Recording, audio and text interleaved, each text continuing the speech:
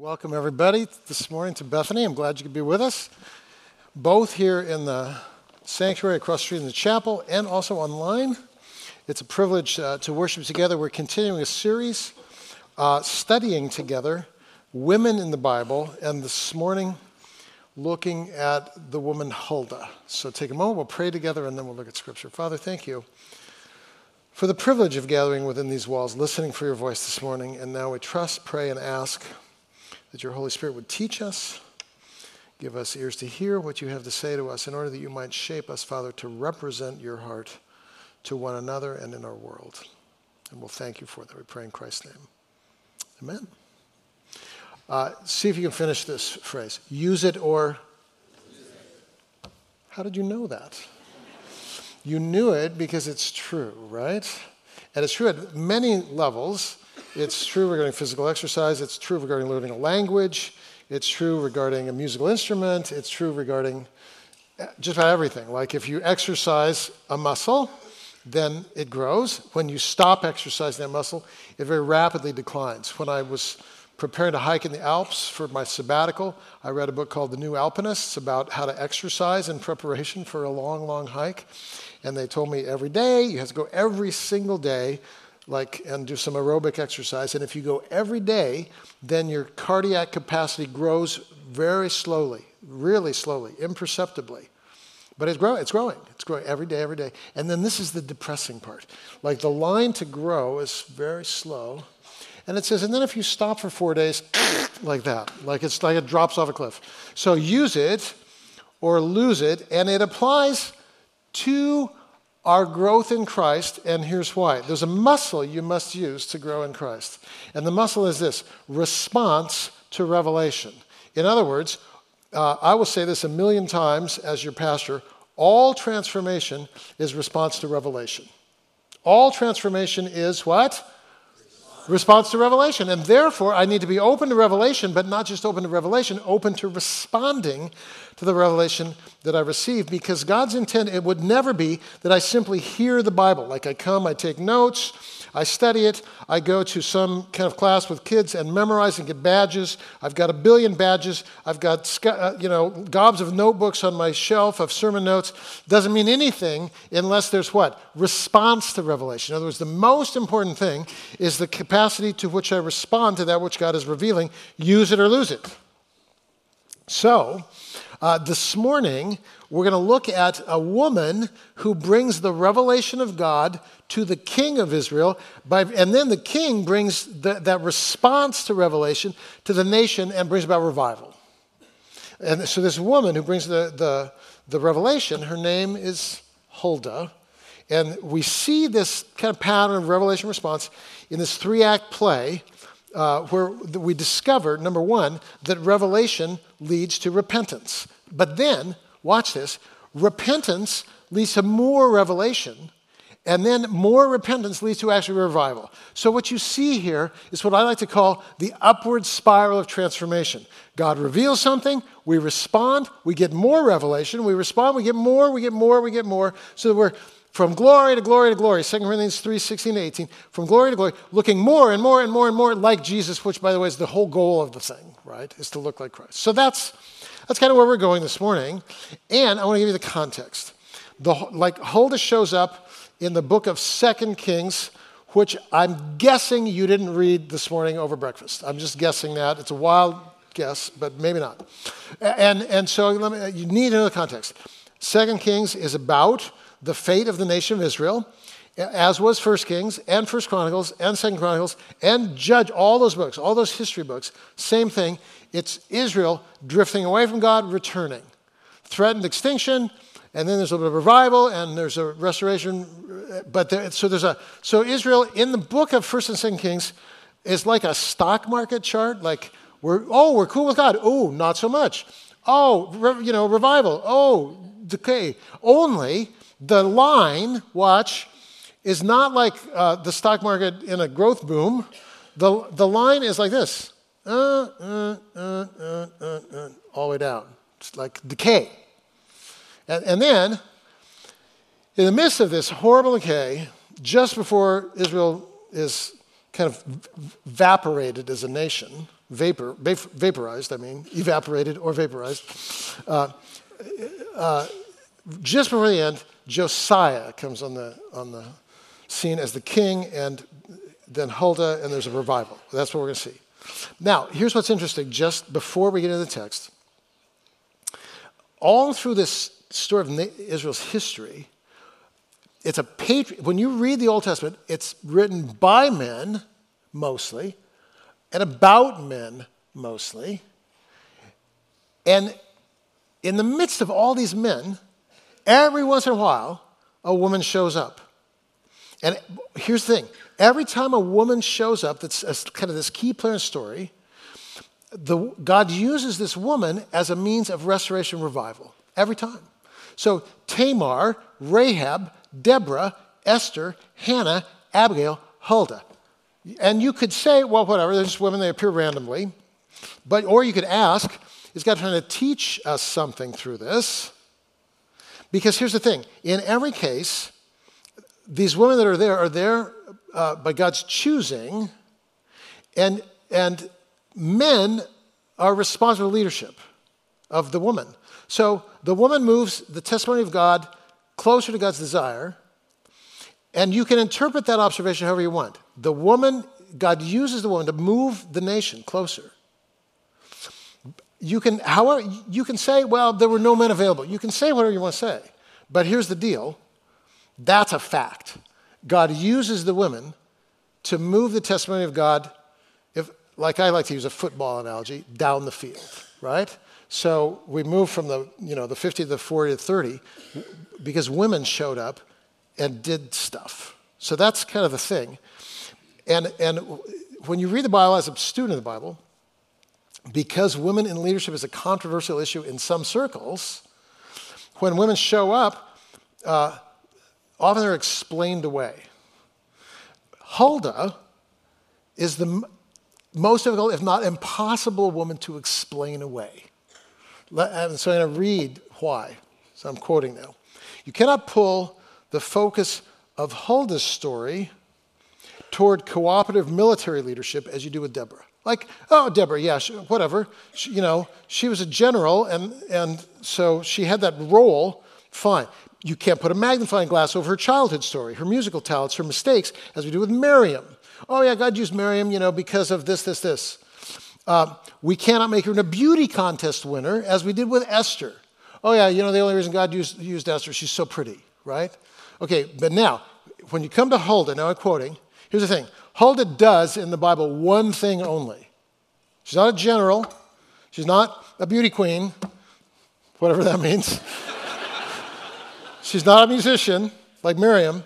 She does one thing. She preaches a tiny sermon. That's what she does. And it wasn't sharing time about women's ministry night, and she wasn't in the Sunday school. Her audience was actually the priests of the nation of Israel. The priests, like the leading men. She preaches to the preachers, and the men respond, and a revival happens. She held a respected position of spiritual leadership, clearly teaching the word of God to men. I would drop the mic, but it's expensive, right?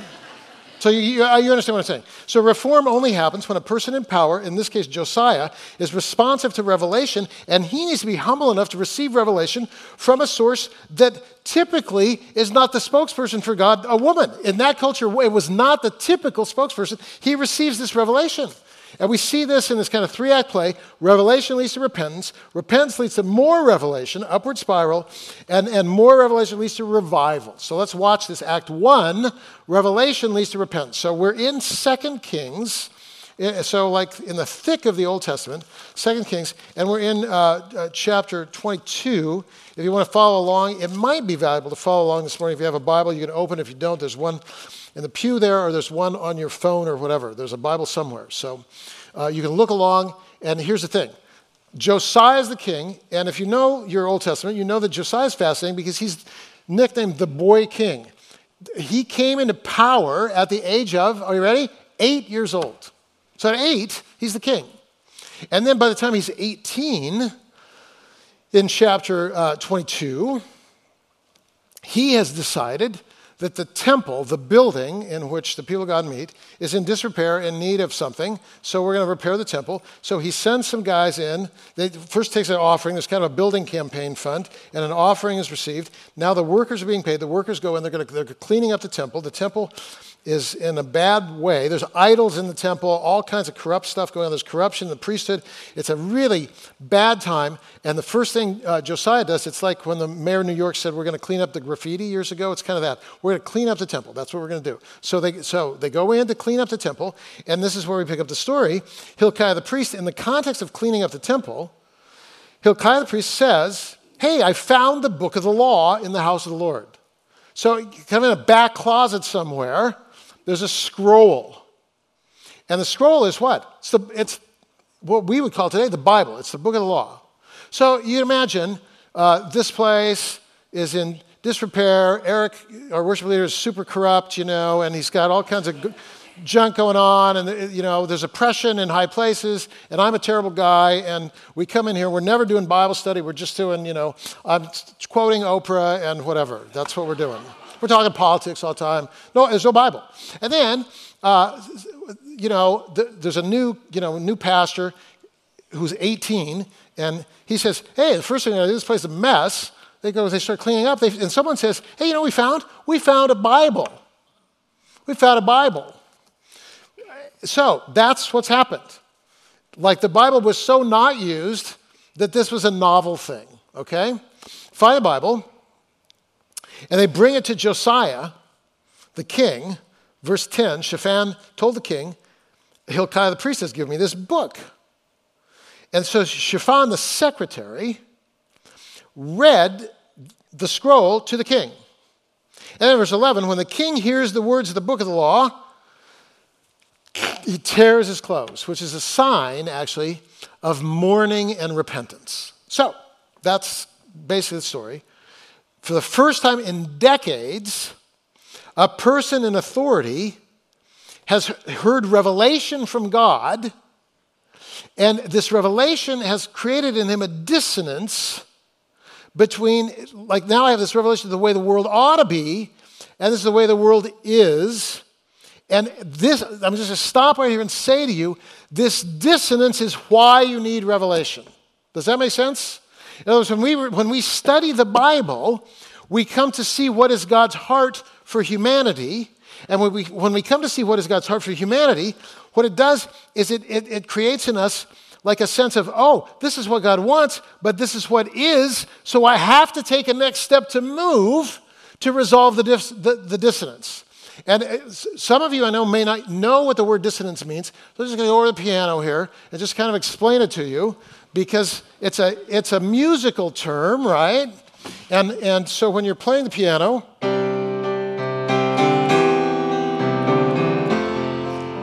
you go like a tonic, a subdominant, a dominant, and then there's something in you that wants that to go further. Do you understand? Like, how do you feel if I just...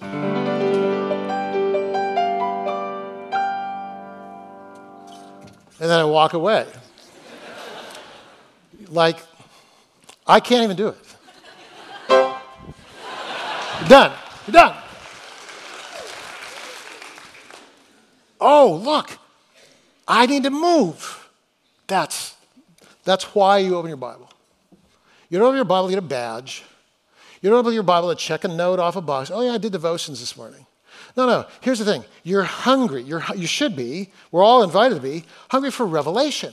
So that by virtue of revelation, we could say, oh, look, this is what God wants. God cares for the poor. God, look, I'm not whatever. I'm not sleeping enough, or I'm not working enough, or I'm not exercising enough, or I'm not spending enough, or I'm too much. I'm not generous enough. I'm not caring for the poor. I'm not actively loving my children. I'm not faithful to my wife. I'm not telling truth. We study the law so that we can see the dissonance between the way we are and the way God invites us to be. And God invites us to be a certain way because that's the life for which you're created. God's not giving you a burden.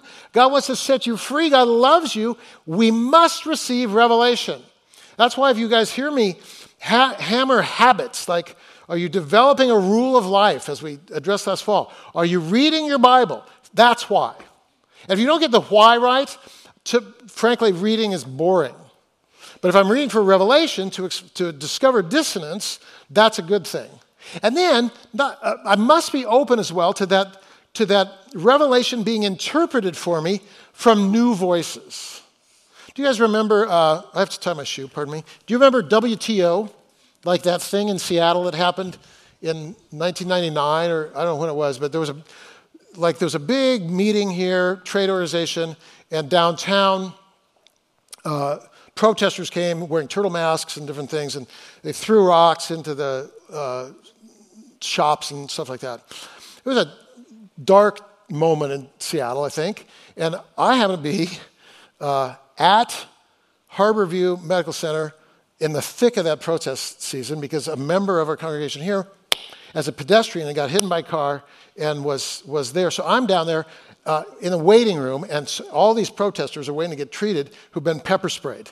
And the things on the news, and they're giving the finger to the television and swearing, and it's just a crazy house, right?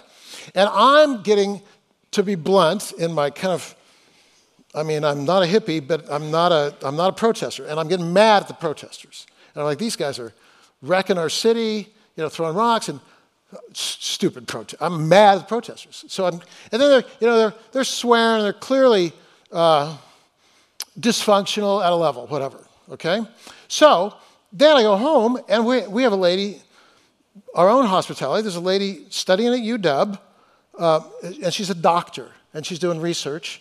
And she's from Nairobi, from Kenya. And so over Thanksgiving meal, we're talking about WTO. And I said, those protesters, man, they're the dregs of the earth, whatever. I don't know what I said, but I was mad. She says, this is this super respectable, articulate, like postdoc person studying at UW medicine. She goes, if I had the courage, I'd be down there protesting with them. I said, bite your tongue. What are you talking about? What do you mean? Like, they're protesting. Yeah, she says, if you lived in Kenya and saw how many people are dying of AIDS because they have no access to drugs that they could get for a nickel if they could make them generically, but it's outlawed by WTO, you'd be protesting too. And there was fire in her eyes. Now, why do I share the story? That's new revelation to me. Do you understand? And it moves the needle in my own life. It moves the needle in my life. Agree, don't agree, it's not the point. Here's the point. Are you open to revelation outside what you already believe? Because if you're not, you've stopped growing. And this is why we need to not only read the Bible, but study the Bible, debate sometimes the Bible, listen to voices outside our comfort zone. All is essential for our growth. That's Josiah. So he hears, and he instinctively knows, to begin with, I and the nation are here, and we ought to be here. We're doing child sacrifices, and God's calling us to love children. We're oppressing immigrants, widows, and orphans. God's calling us to justice. We need to move. That's where it starts. So revelation leads to repentance, right? And then the second thing, Act 2, repentance, I love this, leads to more revelation. In other words, if my heart is tender and I go, you know what, maybe I don't know everything. Maybe I need to move. There's dissonance. I hear it. I want to move. I want to resolve the dissonance. That attitude, God smiles on that attitude, gives us more revelation. So here's what happens with Josiah. He hears the words of the book, verse 11, tears his clothes, and then he says, verse 12, and just listen as I read these crazy names, the king commanded Hilkiah the priest, and Ahikam the son of Shaphan, and Akbor the son of Micaiah, and Shaphan the secretary, and Azahiah the king's servant, saying, listen, go inquire of the Lord for me and for the people and for all Judah concerning the words of the book. For God's wrath is great, kindled against us, because our fathers have not obeyed these words to do according to all that is written. In other words, he's saying, I've read it, and I know that though we're here, we need to be here. I have questions. So I'm sending this team. You go find out. Listen, go and ask for understanding of the Bible. Go have somebody teach you what this means for us here now, because that's really the thing that's going on. I need more revelation. So now, this is very important. Revelation leads to repentance, but repentance then, Act 2, leads to more revelation. And it's so important that you understand here, the most important thing in your life is not opening your Bible. The most important thing is not studying your Bible, taking notes about what you study. The most important thing is not receiving revelation. The most important thing is, having received revelation, do I what? Respond. I have to respond. And it's the response, actually, that leads ultimately to reformation. That's why in James, remember what it says in James? He says, hey, don't be somebody who kids themselves, who deceives themselves by being only a hearer of the Bible.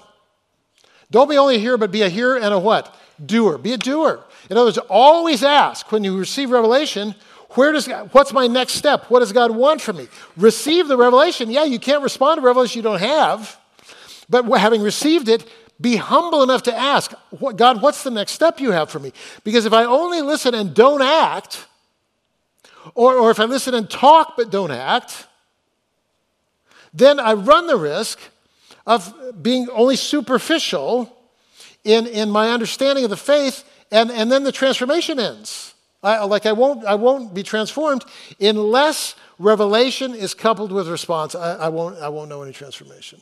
And you see, the reason this matters so much is this is kind of the history of many evangelicals. Like we're a highly educated community here at Bethany, particularly at Bethany. I came here to be your pastor because we're within 3 miles of 50,000 college students. And I love college students, and I love thinking Christians. And we're called to love God with our mind. Yes, yes, yes. All good, all true. Check, check, check. And here's the deal.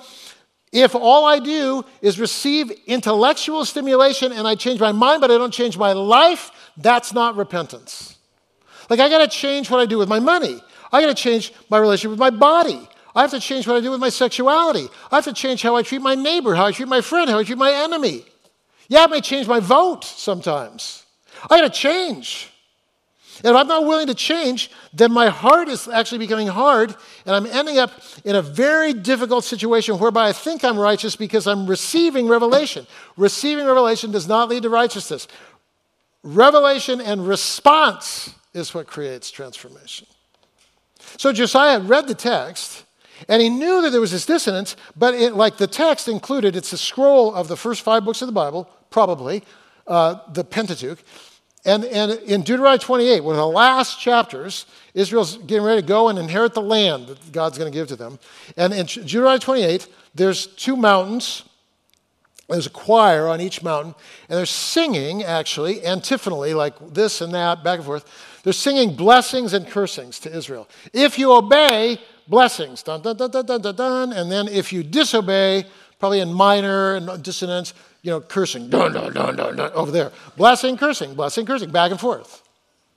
And then Moses just says, choose. Like, what do you want? You want to live in God's blessing? Or you want to live under a curse? So Josiah reads this and he's like, what is this about?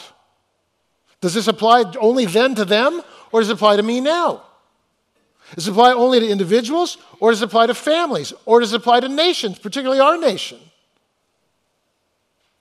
So he decides, because I know the words, I don't know what they mean, he decides to seek out the wisdom of someone divinely anointed to offer interpretation. And so who gets chosen for the job? Huldah, the prophetess. Now, this is really interesting, because Huldah is existing at the same time she has her little ministry, and Jeremiah has a big ministry. Jeremiah has a huge ministry. Jeremiah started preaching in 626 BC, finished in 587. 39 years Jeremiah spoke. And much of it recorded in the Bible. The book of Jeremiah is gigantic. And then he gets a second book called Lamentations, which is like his diary of mourning over the judgment of Israel. So Jeremiah, famous, right? Many of you never heard of Huldah until you came in today. And here's the thing about Jeremiah. When he preached, how did people respond? Well, they laughed at him. They got angry at him. At one point, they put him in stocks in kind of the village square. They beat him. They put him in jail. They threw him in a pit once. When his words were written down and given to one of the kings, the king said, hey, I'm cold, and he cut Jeremiah's words up and threw his words in the fire. So people did lots of things in response to Jeremiah, but the one thing they never did was receive his word and obey it. 50 chapters of prophecy, and there's not a sign that Israel ever obeyed Jeremiah. In fact, at one point, there's a story in the book of Jeremiah. It's hysterical to me because this delegation comes to Jeremiah. They said, Jeremiah, all your prophecies have come true, so now we're going to ask you a question, and we want to know what should we do. Jeremiah says, I'm not even going to give you the answer. Because every time I speak, you hit me or spit on me or put me in stocks. You never listen to what I say. No, I'm not even going to give you an answer. And they're like this. Oh, no, Jeremiah, we've changed. Listen, we really, really want to know. What should we do? If you just say it, we'll obey. Jeremiah says, this is what you should do. And they literally, liar, boom, they hit him. And you're like this. Who wants his job? I don't. 50 chapters, no one ever listens. Huldah, 2 sentences, national revival. Go figure. I mean, that's the story. She gives us a short sermon to a group of priests, which means that she, Huldah, is bringing the word of God to men who themselves have spiritual authority, and the word leads to revival and reform. Very interesting. And she's 2 prophecies she brings. The first is for the nation, and she says, here's the problem with you guys. You've turned to other gods, and because you've turned to other gods, judgment is coming to the nation. In other words, all the way back in Deuteronomy, there's only one God to worship. You worship God. And if you worship other gods, again, those 2 mountains, if you worship other gods, you're under a curse. And this nation, for generations, has been worshiping other gods under a curse. Now, I would just have to say, this applies to us today. Of course it does. Why? Because we have other gods too. Not little statues in our bedrooms or living rooms or anything like that. Most of us not. What are our gods? Oh, you know, materialism, individualism. Like, I have my life, and I will make my own choices. I'm not responsible. I'm not accountable to the community. The community's not accountable to me. I'm responsible for myself. Materialism, individualism, nationalism, racism, pantheism, sexism, cynicism, sensualism. Since Huldah spoke during the days of Jeremiah, we understand that during those days, you had all these false gods and you had an outward kind of perfunctory religion to Jehovah. So this was the dissonance. In Jeremiah chapter 7, for example, Jeremiah says, hey, don't trust in deceptive words saying, the temple of the Lord, the temple of the Lord, the temple of the Lord. What does that even mean? Well, the Babylonians are coming, and so the people of God, they convene in the temple. And then the false prophets are like this. Hey, you're in the temple. Safe. You don't have to worry about a thing. Because what? You think God's going to destroy God's temple? God will never destroy the temple. No. As long as you stay here, you're safe. Now, this is the danger. Because the temple represents everything that's outward about our faith, but it's intended to be an outward expression of an inward reality. The inward reality had long ago departed. So you have people whose hearts are full of isms, right? All kinds of idolatry inwardly, still going to church. And so Jeremiah walks into the temple. He says, hey, you guys are saying the temple of the Lord, the temple of the Lord, the temple of the Lord. Don't say that. Those are deceptive words. In other words, don't say, I'm fine because I'm in the temple. Like, what do we say over and over again as a means of declaring that we're fine? I go to church, I go to church, I go to church, whatever. I read my Bible, I read my Bible, I read my Bible. Remember, it's not Revelation's response. I don't sleep around, I don't sleep around. I'm an American. Who cares? It's not God's thing. Because in that same passage in Jeremiah, he says, look, you're trusting in the temple. Don't trust in the temple. Trust in Jehovah. If you trust in Jehovah, here's how I'll know. This is God speaking, Jeremiah 7, 5 through 7. Here's how I'll know you're trusting in me. Not that you're in the temple. You need to be in the temple, but that's not the point. I'll know that you're trusting me in this way. Fair treatment of the alien, fair treatment of the immigrant, empowerment of those who are pressed down, active resistance of all the isms that are dividing and destroying you. Then repentance. That's how we know. If we say, I'm fine, I read my Bible. I'm fine, I go to church. I'm fine, I'm part of the greatest nation on earth. I'm fine, we have a great military. Wrong. What do you say over and over? None of us say literally over and over again these things, but I'm like this. I went to seminary. I went to seminary. I went to seminary. Therefore, I must be holy. And you know why this is so very important? Because we live in such a vastly superficial culture. Do you understand what I mean by that? Like, we assess one another by the outside of the cup, and Jesus says, hey, because of that, you guys clean the outside of the cup. You're not doing the hard work of the interior transformation. And why does this bug me? Because every week, doggone it, I hear about another pastor who implodes and melts down. It's another financial scandal. It's a sexual scandal. It's a leadership scandal. And I want to say, enough. But here's the problem. People are following the outside of the cup. Oh, he preaches well. Who cares? That's not what matters. Don't look at my preaching. Look at my marriage. Look at my prayer life. Look at whether I read the Bible. Look at what I do with my money. Fine, look. I want you to look. Why? Because that matters. And it's not just for me to clean the inside of the cup, it's for you.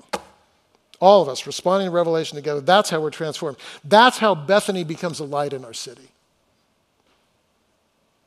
And then there's a word that she has for Josiah. The word of the nation is, you guys are hopeless because you're so obsessed with the outside. For Josiah, she says, you're not obsessed with the outside. Verse 19 and 20 of 1 Kings 22. Because of your ownership of collective sin, Josiah, your desire to restore, you, Josiah, will die in peace. That's amazing. You'll enjoy shalom, Josiah. Peace here doesn't just mean the absence of conflict. It means in your life, Josiah, because you're bringing about this reform, because your heart is tender toward me, like it won't be easy, but you'll know this. At the core of your being, you'll know, I'm exactly where God wants me to be, doing what God wants me to do. And isn't that what we all want? Isaiah 26, God will keep in perfect peace the one whose mind is set on God. Why? Because when I'm set on God, I'm receiving revelation and responding to revelation. And that gives me peace. And then the last thing, the third act, response leads to reform and revival. So, chapter 23, Josiah convenes the entire nation in some kind of representative form. And they all went up to the house of the Lord, verse 2. And Josiah, the king, read in their hearing all the words of the book of the covenant. So can you picture it? Like, this is what's happened. Hey, everything seemed pretty good. We're cleaning up the temple. There's a work day. Somebody finds a Bible, and then Josiah says, everybody, we're gathering here. And then he reads the whole thing. He reads it. And the whole thing is a covenant. It's a relationship with God. And then Josiah says, this day we join God's covenant. We're moving in a new direction, and everyone follows him, and they begin to live into the covenant that God has invited them to live into. So that means for the nation, two things. There's some removing and there's some adding. And if I could just say this to you, this is always what response to revelation looks like. There's some removing and some adding. What needs to be removed? Well, it's a long list. We don't have time for it, but I'll just begin reading it. So the king commanded, verse 4 of 23, 2 Kings, the king commanded Hilkiah, the high priest, and the priests, and the keepers of the threshold, to bring out of the temple all the vessels made for Baal and Asherah and all the host of heaven. So in other words, there were all these kind of idolatrous vessels in the temple. They got to go, right? False priests, they got to go. High places, they got to go. Oppressive teachers, they got to go. Like 15 verses, he broke this. He smashed this. He cut this down. He burned this. Take it away. What are we doing? We're cleaning away the isms. Oh yeah, well, that's not for me. Really? Not for you? There's no materialism that needs to be cleaned away? No individualism? No nationalism? No hidden addiction? No loss of intimacy in your marriage? No hidden lust? No hidden self-hatred? Good for you. Or we can repent and begin to clean away isms. Yeah, Richard, you're so Old Testament. I mean, all this burning, smashing. You're depressing me. Can we get to the New Testament soon? Yes, 2 Corinthians 10:5, Paul. We are destroying every lofty thing raised up against the knowledge of God, which means we are actively resisting making deals with idols. Actively resisting. So when God reveals this dissonance in my life, I have to sweep away that which is holding me back from following God completely. That's the first thing. How often, Richard, are you sweeping stuff away? Oh, I don't know, almost daily. This awareness that I have steps to take in my marriage, in my leadership, in my relationship with God, in my relationship with my money, in my relationship with my free time, my anxiety about retiring. It's all there. Isms. Second, you can't just sweep away. You got to add something. What does he add? Well, the first thing he restores is the Passover. 2 Corinthians 23:21. I'll just read. This is so amazing. The king commanded all the people, keep the Passover to the Lord your God, as it is written in the book of the covenant. And then look at verse 22. For no such Passover had been kept since the days of the judges who judged Israel, or during all the days of the kings. There was not a king who did the Passover right, not one, until Josiah. Centuries in. The nation's been doing it for centuries wrong. Josiah, first king to practice the Passover according to God's revelation. First one. Now, why is the Passover noted here? Well, I kind of wish we were doing communion today, because the communion table is like an embodiment of our version of the Passover. But here's the thing about the Passover. The Passover is this meal that is representative of God's desire for all of us to be free. That's it. Free from any isms that would weigh you down. And because that's the thing, it's the isms that are weighing us down. Remember what Jesus said? Hey, my yoke is easy, my burden is light. So what makes your life heavy? Oh, materialism. You need 8 figures or 7 or whatever you need. And fear of the future. Individualism. Mother Teresa said we're the loneliest nation on earth because of the idol of individuals. We're so isolated. Nationalism. I don't even need to talk about it. You all know. Hidden sin, hidden shame, body image, isms. And then, it's not just a matter of sweeping away, it's a matter of kind of restoring the positive so that we take a step. Oh yeah, I'm going to serve. Oh, I'm going to start practicing hospitality. I'm going to start giving. I'm going to start having a conversation with my wife at the dinner table rather than looking at my phone. I mean, a step, not a random step. God spoke to you. My marriage, my neighbor, whatever it is. That's how your load gets lighter. Sweep away, add God's. Why? Because his yoke is easy, his burden is light. And you'll know the truth. And the truth, well, it'll be such a burden, Richard, such a hassle. No.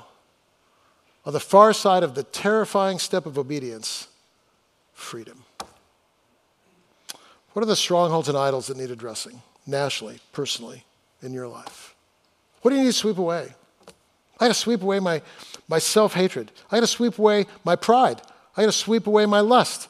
And then what needs to be moved in? I think Eric's going to come and lead and worship, and we're going to respond. But in your response, my encouragement to you is to kind of think about those two things. What do I need to sweep away? What needs to be restored in my heart?